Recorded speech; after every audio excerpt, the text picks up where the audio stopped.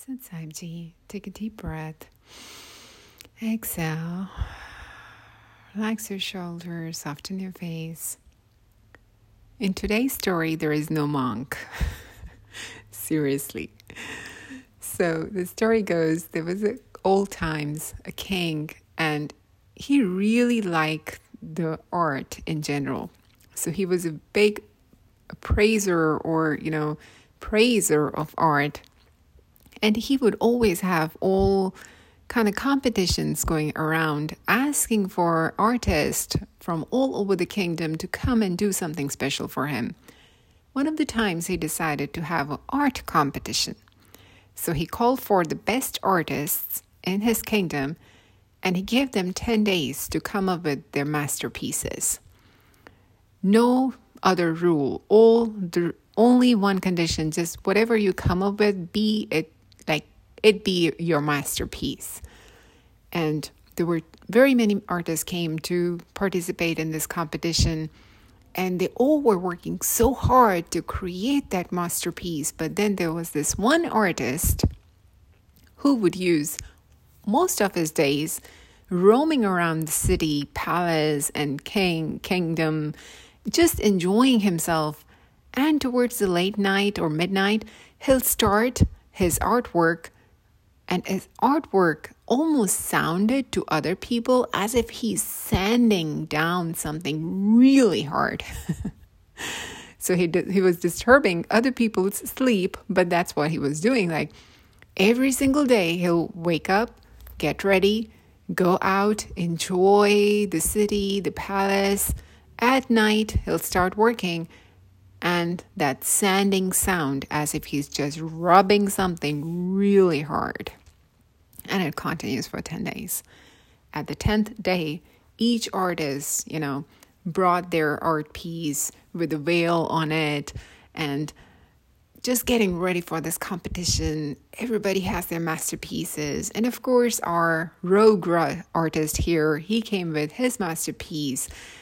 And there were people, actually, there were 4 or 5 people pushing his masterpiece into this competition arena. It still has veil, but you could tell from the backside that it was a big rock.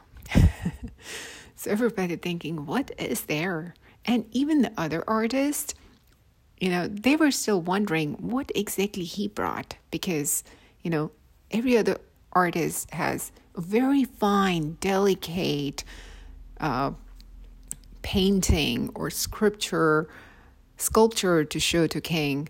Anyways, so as the competition starts, kings arrive, and one by one the artists are unveiling their piece of work, and king is happily surprised from one artist to another because they were just so beautiful art pieces.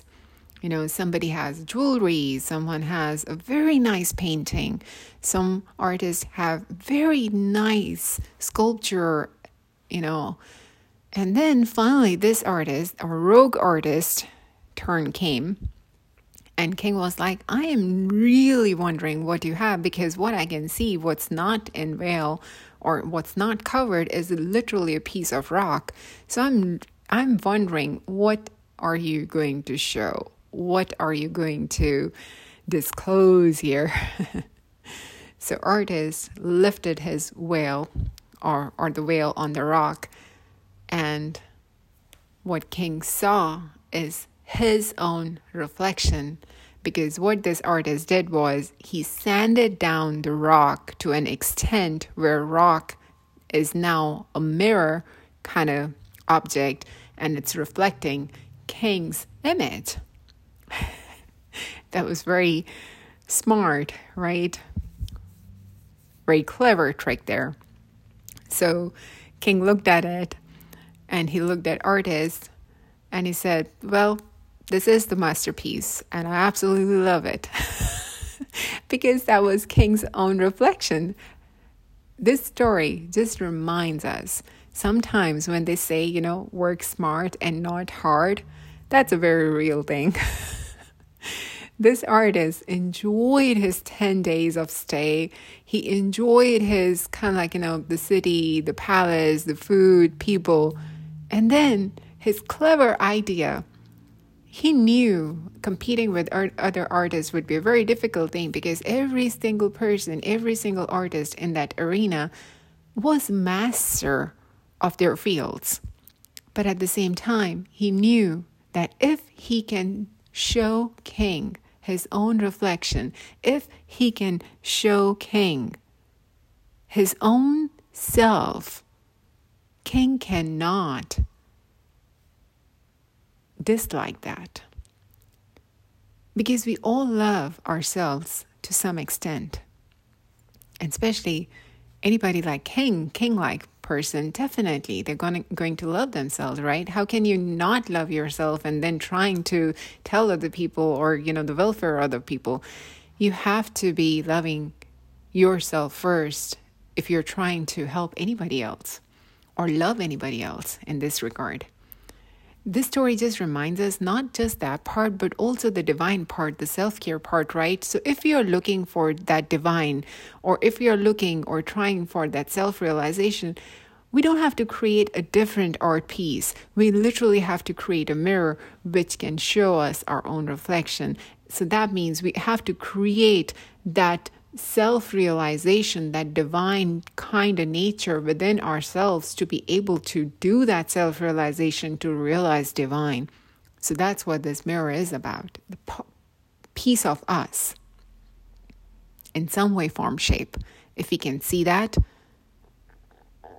we can admire that. And that's where it's kind of like becoming of happens. With that thought, let you go for tonight. Thank you.